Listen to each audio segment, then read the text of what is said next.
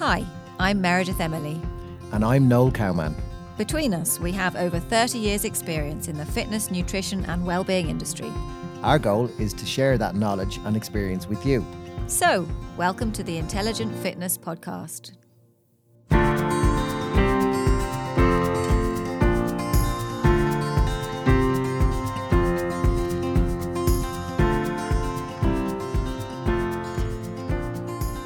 Hello and welcome back to the Intelligent Fitness Podcast.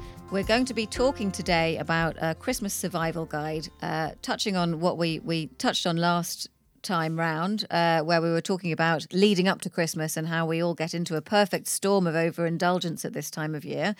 We wanted to delve a little bit more deeply into the idea around that and exactly what's driving us to kind of all bury our heads in the sand a little bit at this time of year. We tend to get overwhelmed with Christmas parties and family occasions going on, and most of us tend to not want to really think about training and not want to examine too much what we're eating and drinking. It's a time of year where we in the gym see a lot of people falling off with their training. We hear a lot of excuses. Loads of people aren't coming in at the moment. Just a few. So, yeah, it's something that's very much on our minds. The clients who we are seeing at the moment, we're very much having an ongoing dialogue with people about their fears around this time of year. And we thought it would be useful to touch on some of those things and cover some of the things that we thought might help people around this time of year to survive the next few weeks. So we'll begin by maybe talking a little bit about why people aren't coming into us. What are the kinds of things people are telling us at the moment about why they can't see us? I think it's probably fair to start by saying we understand. We do. We've been there too. We encounter and sometimes try and have to come up with the same excuses ourselves for different things. But yeah, there'd be the few. I think my favourite, I have to say, is I'm sorry I can't come in this week because the kids are off school. And then you say, right, yeah. And how old are your kids? 21. So we do encounter that one a little bit. And I think what happens in that case is it's very much a habit-based thing. I think that the parents are very used to Christmas being a time when their kids are off. So that's still in their head years after the kids are, let's be fair, fairly self-sufficient at this stage. And off partying on their own. And off partying their own. They don't need mommy or daddy to be there. So that's probably my favourite excuse that you could... Okay, so a lot of people then at this time of year are falling into this way of thinking where you're almost not looking forward to the parties and the family occasions coming up because you kind of know how much damage you're going to be doing yourself. You don't want to be thinking about coming in and training. And we do understand when people make excuses not to come in and see us. The last person you want to be hearing from at this time of year is your personal trainer saying, come in and train with me and be healthy and talk about fitness. So we wanted to really begin today by talking about how much damage can we actually cause ourselves in the next couple of weeks, say the next 2 to 4 weeks between Christmas and New Year, if we're not exercising and if we're overindulging kind of mindlessly and not really thinking about it. How much damage are we actually really going to cause ourselves and what can we actually do about this? So to begin with, talking about food and alcohol. I don't know why you'd cover that one because I mean that's not even relevant to Christmas. I think it is the question people would like to know because it goes without saying everybody knows at the end of the month that damage has been caused. But I definitely think it'd be useful to let people know kind of in scientific or numbers terms exactly what's actually happening. Yeah. So in our last episode, what we were talking about was 6-week transformation plans and knowing that in January you're going to throw yourself into a mad exercise and fitness plan. You kind of let things slide at this time of year. So if you're talking about kind of weight gain around the festive period, just to kind of put it into scientific terms, if you're going to put on 1 pound of body fat, that's equivalent to 3,500 calories in extra food. So over and above what your current caloric intake is that you need to maintain your current body weight.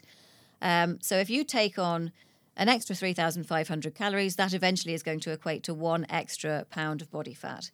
So looking at some of the kinds of Christmas foods that we're eating at the moment, if you were to eat over and above what you would normally take in a day in terms of fuel, 1 mince pie, 250 calories, 6 Quality Street or Roses chocolates, 270 calories, 2 festive chocolate biscuits, which is around 160 calories, A Starbucks gingerbread latte, which is around 320 calories. Those things all add up to exactly 1,000 calories. So were you to do that every day for the next week, that's 7,000 extra calories, which is 2 pounds in body weight. So you can see how easily... I'm getting hungry thinking about this. You can see how easy it is to put on weight at this time of year just by snacking on the Christmas things that happen to be floating around the house or the office, the box of Quality Street, the packet of mince pies that you've got at home. And I haven't even mentioned the alcohol when I was talking about those things. So if you were to add in half a bottle of red wine each night, that's an extra 320 calories. So you're then talking about more than 2 pounds a week. And that's significant over a 4-week period. That's more than half a stone, which is quite difficult to then lose in January. So these calories are going to take a couple of days to be converted into body fat. So you're not necessarily going to see a change on the scales until it's kind of too late. But that's I think, where a lot of people are a little bit confused. They don't understand that. And I certainly get that feedback a lot from people is... for example, somebody might say to me, right, I'm going to really cut back on the food and drink this week. And then at the end of the week, they weigh themselves and they're the same. And then another week where they were quite indulgent. And then they say, at the end of this week, I've actually gained, or sorry, I beg your pardon, I've lost weight on the indulgence. And, you know, I try and explain to them what that actually, why that is and why the body's playing catch up. So what's your view on that one? My view on this one, especially when you add alcohol into the mix, is that you can get quite dehydrated drinking alcohol, and the water that you're losing alone is going to be losing your body weight. So you can go out for something like an office Christmas party and overindulge in terms of food and alcohol. And if you drink enough alcohol to leave you dehydrated the next morning and step onto the scales, you will have lost body weight. It's not body fat, it's just water because you're dehydrated. Yeah. But that can be quite confusing to people. And also body fat itself doesn't, you know, if you eat something that in time stimulate your body to lay down body fat, it doesn't happen in real time. It's like you don't have a cheeseburger and then an hour later that body fat is now sitting in your system on you. It takes time for it to develop and grow and become part of it. Yeah. So, you know, so the body takes time to catch up from the damage, but also it takes time to see the results as well. So, you know, people need to understand that, because I think it can be very demotivating if somebody says, right, over the Christmas this year, I said to myself, right, that's it. I'm going to go easy at the Christmas party. I'm going to go easy on the food and the drink. And at the end of the week, I don't feel like I've really achieved anything. So, I mean, as I said, it's a positive and a negative. But you can go easy on a Christmas meal, say, if you're out with your family for a Christmas dinner, you can go easy on that. But what you're not taking into account is the mince pie here, the few chocolates there, the tin of biscuits in the office, that Starbucks latte, which is 320 calories, the extra wine or beer that you're drinking at this time of year. It's those extra little things that through the day that really trick us, and that's when we're laying down body fat without even realising it. So it's the mindless snacking, which isn't helping. And then if you add into that the lack of exercise, say you were going to the gym twice a week beforehand and you're now not, then you actually need fewer calories to begin with. Yes, for example, I mean, if you're exercising for a while and your session is quite efficient, you might be burning 500 calories in a session, and then there's even a little bit of extra calories being burnt during your recovery period as well. So you could say that your 2 gym sessions a week or your 2 workouts a week are responsible for dropping an extra 1,000 calories. So take them out of the equation, and then we're talking about gaining the 2,000 from our nice little snacks there. So yeah, it really is. It's a big turnaround. So you can see how the calories and the alcohol and the food is kind of creeping in a little bit every day mindlessly. We thought it might be useful to take a detailed look at what happens to the body physiologically and psychologically when we have just one big occasion where we really overindulge. And a great example of that is the office Christmas party, which I think people are equally looking forward to and dreading at this time of year. I've talked to plenty of people who are dreading their Christmas parties because they know they're going to pay the price for it afterwards. And it's almost like a rite of passage. You have to do it. You have to drink too much. You have to embarrass yourself. You have to wake up with a fear the next morning. No, but I'm interested to know, as in my, I suppose in my previous capacity, I was an employer and I had quite a few staff. And the Christmas party was the time when everybody went mad, and and usually at my expense. So from the point of view What's of that about? Explain that one to me. from the point of view of the employee, this is your company's way of thanking you for your year of hard work, Yeah. and you want to take advantage of that. You want to make the most of it. You want to drink the lovely drinks that are being provided. You want to eat all the nice food that's being provided, and you really want to maximise, how much you're getting as a gift, as a reward from your employer. But from your point of view as an employer, what did you find the employees doing when it came to the office Christmas party? I think most people were very grateful for the night you were putting on, but there was always this person in the corner ordering the lobster and Champagne. and kind of slightly going off script, but Yeah. But it is, as I say, almost a rite of passage when it comes to the office Christmas party that you kind of have to go off script. Yeah. Yeah, well, that's fair enough. Okay. So if we start at the beginning then, the office Christmas party normally follows a fairly similar kind of pattern. You turn up, you have some kind of bubbly or, drinks to celebrate. You have maybe canapes or snacks. There's some kind of big meal involved, a dinner or a lunch, which you're going to be having more wine, more drinks. Often it goes on late into the night. There'll be dancing, more drinking. It's going to be a late night. You may well stop at the chip shop on the way home to pick up the chips or a kebab or something on the way home to soak up the rest of the alcohol. And then you may well have to get up and go into work the next day. So you may well have an early start the next morning as well. Add into that, you may find when you have these kind of big mad nights out that you wake up at 4 a.m. and you just can't sleep afterwards. Mm-hmm. So it's going to take you a good few days to recover from that night out in terms of sort of recovery days, sleeplessness, the anxiety, the depression, the sleep deprivation that you feel afterwards. And that's all really for one night out. So why is it that this happens? Why is it that it takes us days to recover? Why is it that we find in the aftermath of a Christmas party, we're eating the wrong stuff, we find we want to drink more to kind of get over it? What's actually happening physiologically in the body that's causing these things to happen? I'd be fascinated by the sleep one. I mean, it's been said to me many times that a big night out, when you've had a lot to drink, you might be unconscious, but you're not asleep. Yeah, so... I don't mean about me now, but as in when we're learning how these things work. It really... People make the mistake of thinking that when they've had a few drinks, you go to sleep easily. You don't find it hard to go to sleep or pass out if you've had a few drinks. And that really isn't restful sleep that you're getting when alcohol is involved. It's more akin to a general anaesthetic. Nobody wakes up from a general anaesthetic after 3 hours thinking, oh, that was such a restful time I had. Yeah. So it is actually just passing out. You don't get deep sleep. You don't get REM sleep. You don't get that time to heal where the body kind of heals itself when you're sleeping, because it isn't actually really sleep. So that's the first thing to bear in mind. No matter how much time you're, in inverted commas, passed out for, that's not restful, healing time for the body. So it's not actually proper sleep. The second thing to bear in mind is alcohol is a drug, and when you introduce a foreign drug like alcohol into the body is going to go into kind of panic mode. So what happens when you drink alcohol is that your reaction time starts to slow down, your coordination goes. And once the brain experiences these side effects of alcohol, it kicks in with emergency measures. And the emergency measures are it produces more adrenaline and it produces more cortisol. So we all know adrenaline as the fight or flight kind of chemical, and we all know that feeling as if you've had a few too many coffees. You're awake, you're alert, and cortisol has a very similar effect. That's your body's stress hormone, and it has a very similar effect to adrenaline in that it keeps you awake, it keeps you alert, it keeps your brain functioning in peak condition. But what happens is you drink a glass of wine, and then your brain recognizes that your reaction times and your coordination are slowing. So it produces adrenaline and cortisol, and that kind of equalizes things a bit. And then as the alcohol starts to wear off a little bit, you have more alcohol. And then your brain produces more adrenaline and more cortisol to try and combat the effects. So what happens is, over time, the alcohol actually wears off more quickly than the adrenaline and the cortisol. So you initially pass out after you've had quite a lot to drink. And then once the alcohol has started to wear off or mostly worn off, around 4 a.m. for most people, you wake up and that's when you experience the fear. You're lying there thinking, what did I do? I can't remember going to bed. I feel terrible. Why can't I sleep?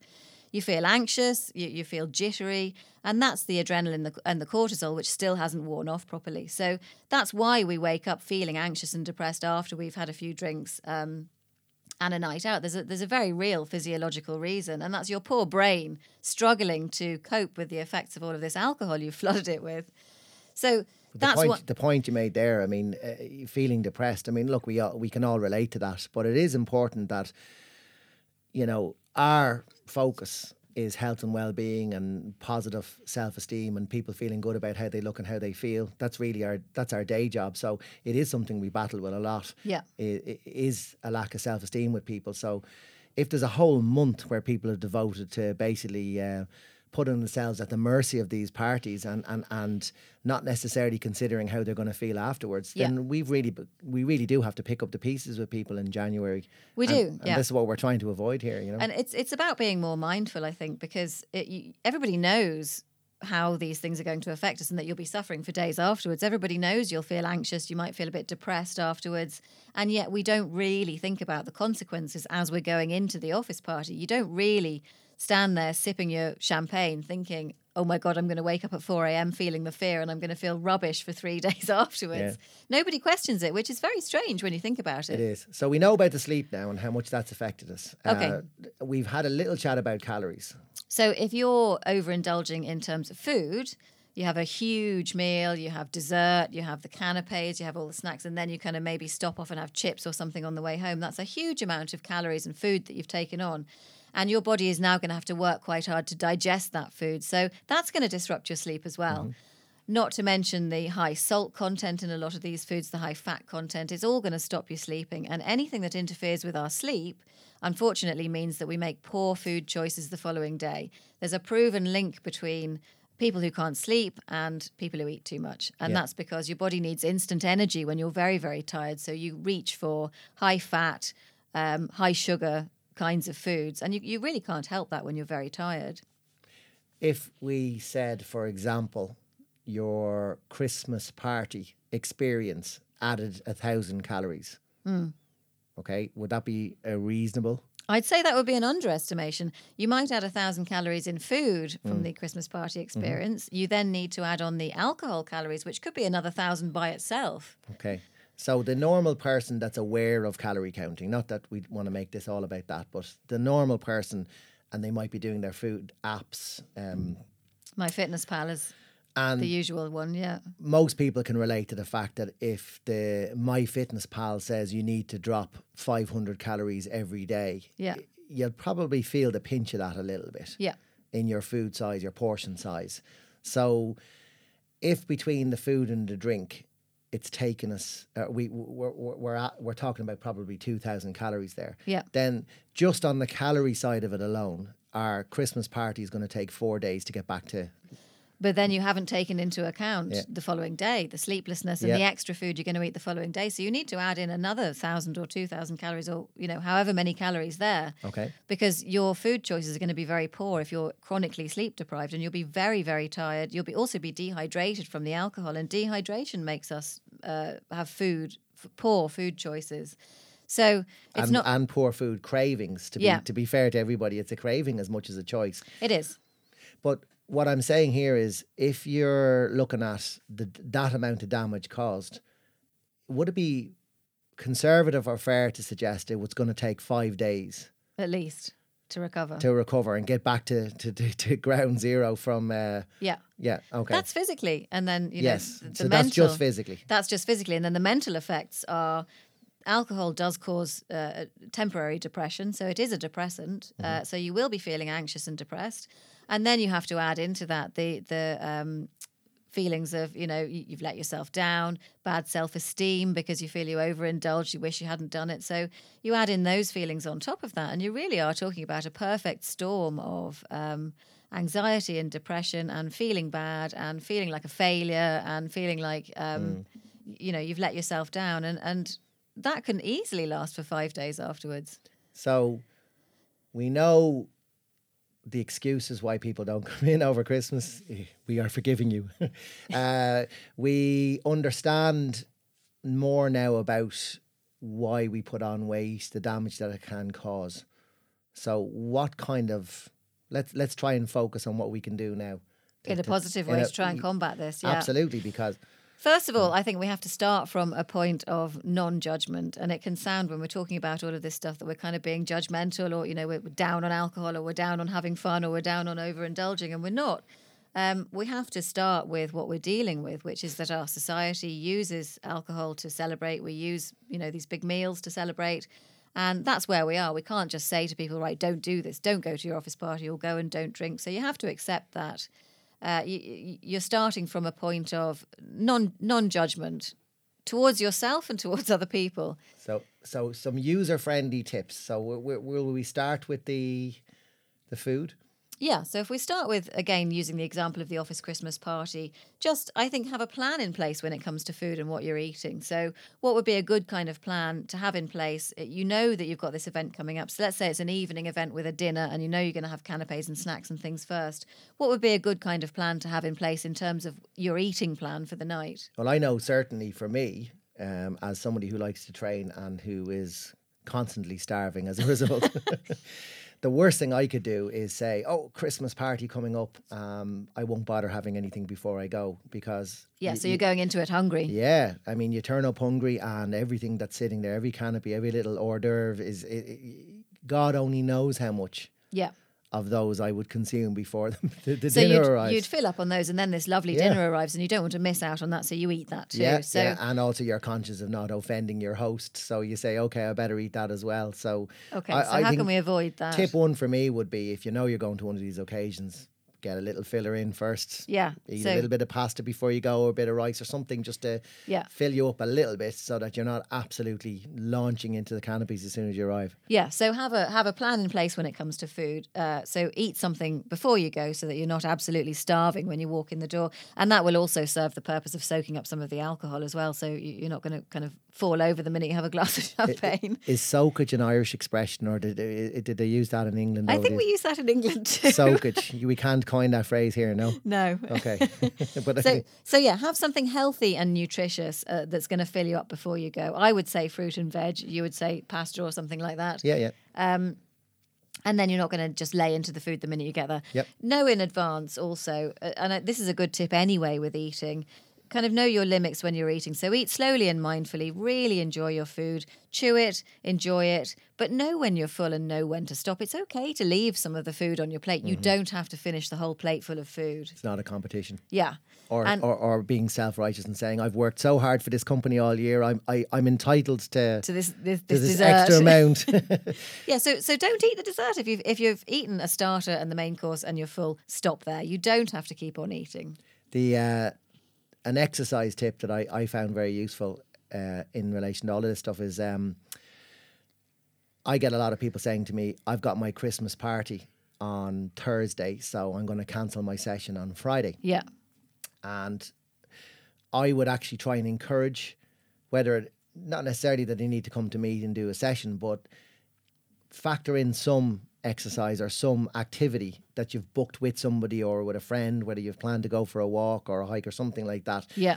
Keep it in anyway. For the following day. Because it's always slightly in the back of your head. Yeah. I mean, I think back to the days when I was playing competitive sport, and if you knew you had an important match the next day, it was always in the back of your mind. Even if you were at a social function that you knew you couldn't avoid, you knew you had a match the next day. You didn't want to go through the hell of having to play with a hangover, but B, you didn't want to let your teammates down. So I think if you try to organise some type of social occasion that involves an activity the next day, as I said, it doesn't have to be booking with your trainer, but that might be the thing. Even a walk where you're going to get some fresh air and clear your head and just try and stave off a little bit of that anxiety and depression before it hits. That's a great idea. But make an appointment to do that with a friend, so that you're letting them down if you don't go. Yeah. So you've got that in the back of your mind at 1 o'clock in the morning. Yeah.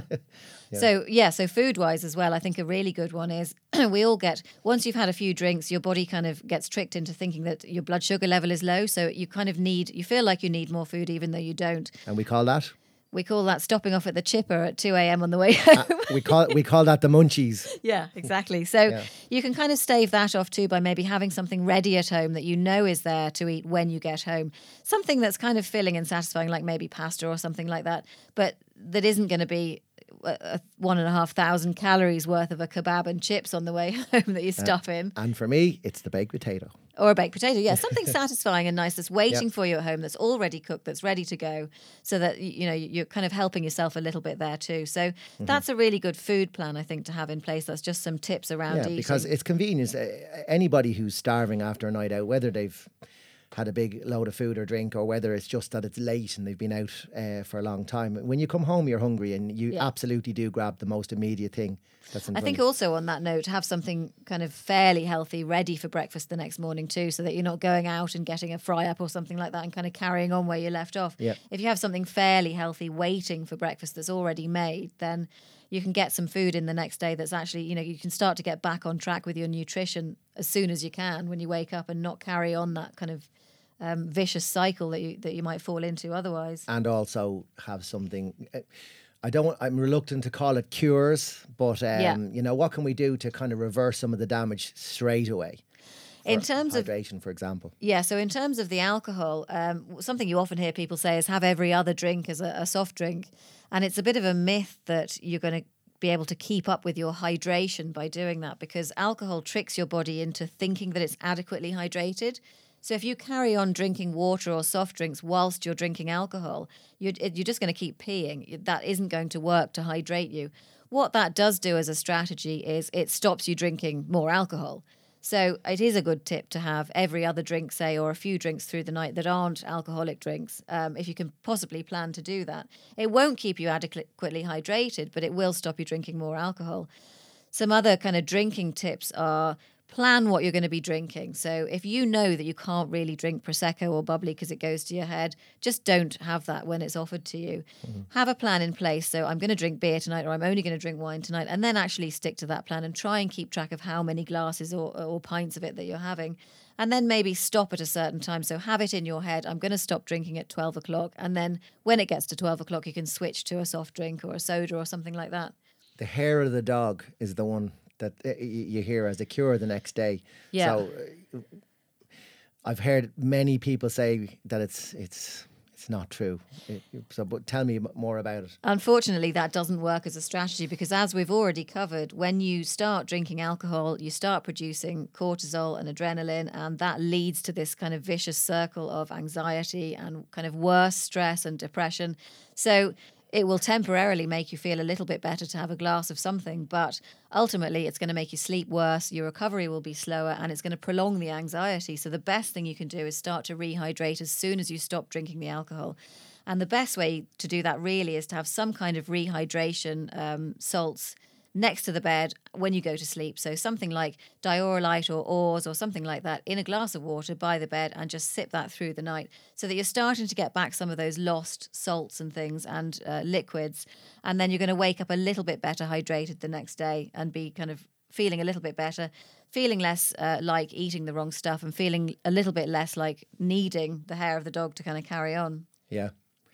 I think planning is really the key to this, isn't it? I mean, if we're talking about mindless eating, mindless drinking, mindless partying, Yeah. negligence as far as how much sleep we all need, all of these things could be sorted or helped an awful lot by just a little bit of planning, and just, take yourself in hand. I think we all know each other or ourselves well enough at this stage to know how things generally affect us. So Yeah. a little bit of planning is really what's needed here. Yeah, and the thing that trips up most people here is that you go into it mindlessly. You don't think it through. You're not thinking about a plan. You're not thinking about the consequences.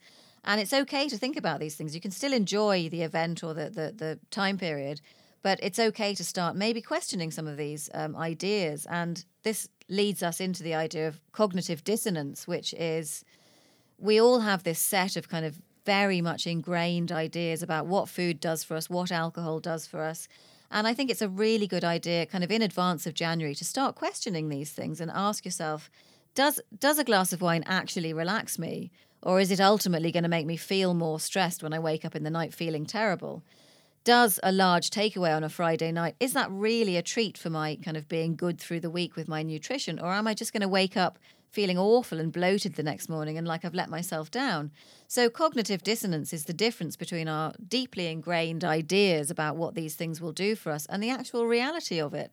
And a lot of us never question that, which is really silly, because you know, if you actually think about it, that if you go out and drink loads of alcohol and eat loads of food, you're going to feel rubbish for a good few days afterwards. Yeah, we all know that. So you have to start asking the question, is this worth it? And maybe start to pick your occasions. If you've got 2 or 3 occasions coming up in the next week or two that you know there's going to be a lot of food and alcohol at, do you have to go to all of them? Or if you do you have to drink at all of them? Or go later or have a reason to come home early. Yeah. But now that we know that the average one of those occasions can take 5 full days to recover from, and physically, mentally. Yeah, you're always in nutrition. recovery over Christmas. Yeah. So I mean, that might make people think twice. Just say, look, we might plan this a little bit better. Yeah. So some of the other things you can do just in general over this next few weeks is take a multivitamin just to keep your bases covered. You might be deficient in something that's kind of interfering with your sleep or your anxiety, and a multivitamin will just cover those bases so that a deficiency isn't causing you to sleep worse or something like that. And plan your exercise. I mean, again, if the gym isn't the thing you fancy right now, is try and organise a variety of activities, walks, hill walks, cycles, swims, something that just keeps your body moving, because again, you're going to get used to the idea. If you are a regular exerciser, your body's used to burning the calories, getting your heart rate up, the circulation, the general well-being, and the feeling, the content feeling of being on top of your health and your well-being. It'll reverse some of the damage. If you can just keep some of it in over the December period, it's not such a fall from grace then, you know. Well, I think this is where a lot of us do tend to kind of fall a little bit. It's that we tend to think we're either doing one thing full on or we're not. And you can't kind of do both, but you can go to the parties, but you can also build in some exercise too. There's no reason. And your exercise, the quality of that exercise might not be so good, but it's still exercise and it's still better than doing nothing. But you know what I'm thinking is exercise at the party. Yeah, the dancing. So come on now, I think we need to be back on that dance floor. That's gone out of vogue now. If we just did that, we'd all be fine. Well, that will help. It will help. Unless you dance the way I dance, and then that's clearing the dance floor. So taking a multivitamin might help a little bit. Omega-3 is an anti-inflammatory, and that's going to help to combat some of the inflammatory effects of overindulgence in this period. So definitely take an omega-3 supplement if you can. Magnesium as well. It's alkaline to start with, so it does help with the kind of the acid reflux that comes from. Yeah, so magnesium's a great supplement to take for anybody in any walk of life. It combats the effects of cortisol particularly, so it does help with anxiety and with sleep. So if you're drinking a lot of alcohol, magnesium is absolutely essential, I think, as far as we're concerned. It will help you to feel better quicker. And if you're eating acidic foods and you know, your stomach is unsettled, it can help with that. Absolutely. So just to kind of sum up, this is a really good time now. If you can't kind of control what's happening now in terms of your partying and your parties and your overindulgence, it's a really good time to at least start questioning it. And it's a good time to put in practice some of the things that you might want to start doing in January. So have a think about kind of cognitive dissonance and your ideas about alcohol and partying and Christmas parties and food, and just start to challenge those a little bit. Start to think a little bit about willpower, self-control. What does that mean for you? What is willpower to you? Most people think that willpower is like a muscle, and if you exercise it, it kind of gets stronger. It's actually been proven that willpower is more like a reserve of mental energy. And this is a really challenging time for a lot of people. It's emotional. There's lots of family stuff happening. And our willpower is sapped on a lot of levels at this time of year in terms of work stuff, deadlines that need to be met, financial worries, kids putting pressure on us, traumatic family situations happening. Once that reserve of mental energy that is your willpower gets low, that's it. It's low, it's gone. And once your willpower is down to, nearly zero, you're not going to have any left in order to make kind of good decisions around food and alcohol. So start just noticing these little things now in the run-up to January. If you're thinking about making a change in January, now's the time to start thinking about it. That is a good tip in relation to willpower, because I think it's the number one thing for me that people give themselves a hard time about. Yeah. Oh, I've got no willpower. Yeah. Or I should have had more willpower. Shame on me. Yeah. But if you've been challenged all day by financial worries, family worries, kids, driving you crazy, nobody has any willpower left after that. So what we're saying, instead of just relying on willpower, rely on being a bit more organised instead. Yeah, planning. Planning takes away the need for willpower. Yeah, and making everything habit-based ultimately means that you don't need to use willpower. So just to sum up, this is a great time of year to kind of examine all of these things, start having a think about them, start paying a little bit more attention to your thinking, your behaviour. And then once January hits, we can start to put some of these things in place when we don't have the pressure of all of the mad occasions and parties coming up. My only concern now is anybody listening in, are we going to get invited to any more parties, Meredith? Probably not. So on that note, we'll leave you to enjoy your parties. If you have any feedback, do let us know. You can contact us at info@intelligentfitness.ie. We're on Instagram and Facebook and Twitter as Intelligent Fitness. So do get in touch and let us know your feedback. And we look forward to seeing you next time. Talk to you soon. This podcast was brought to you by Primal Productions.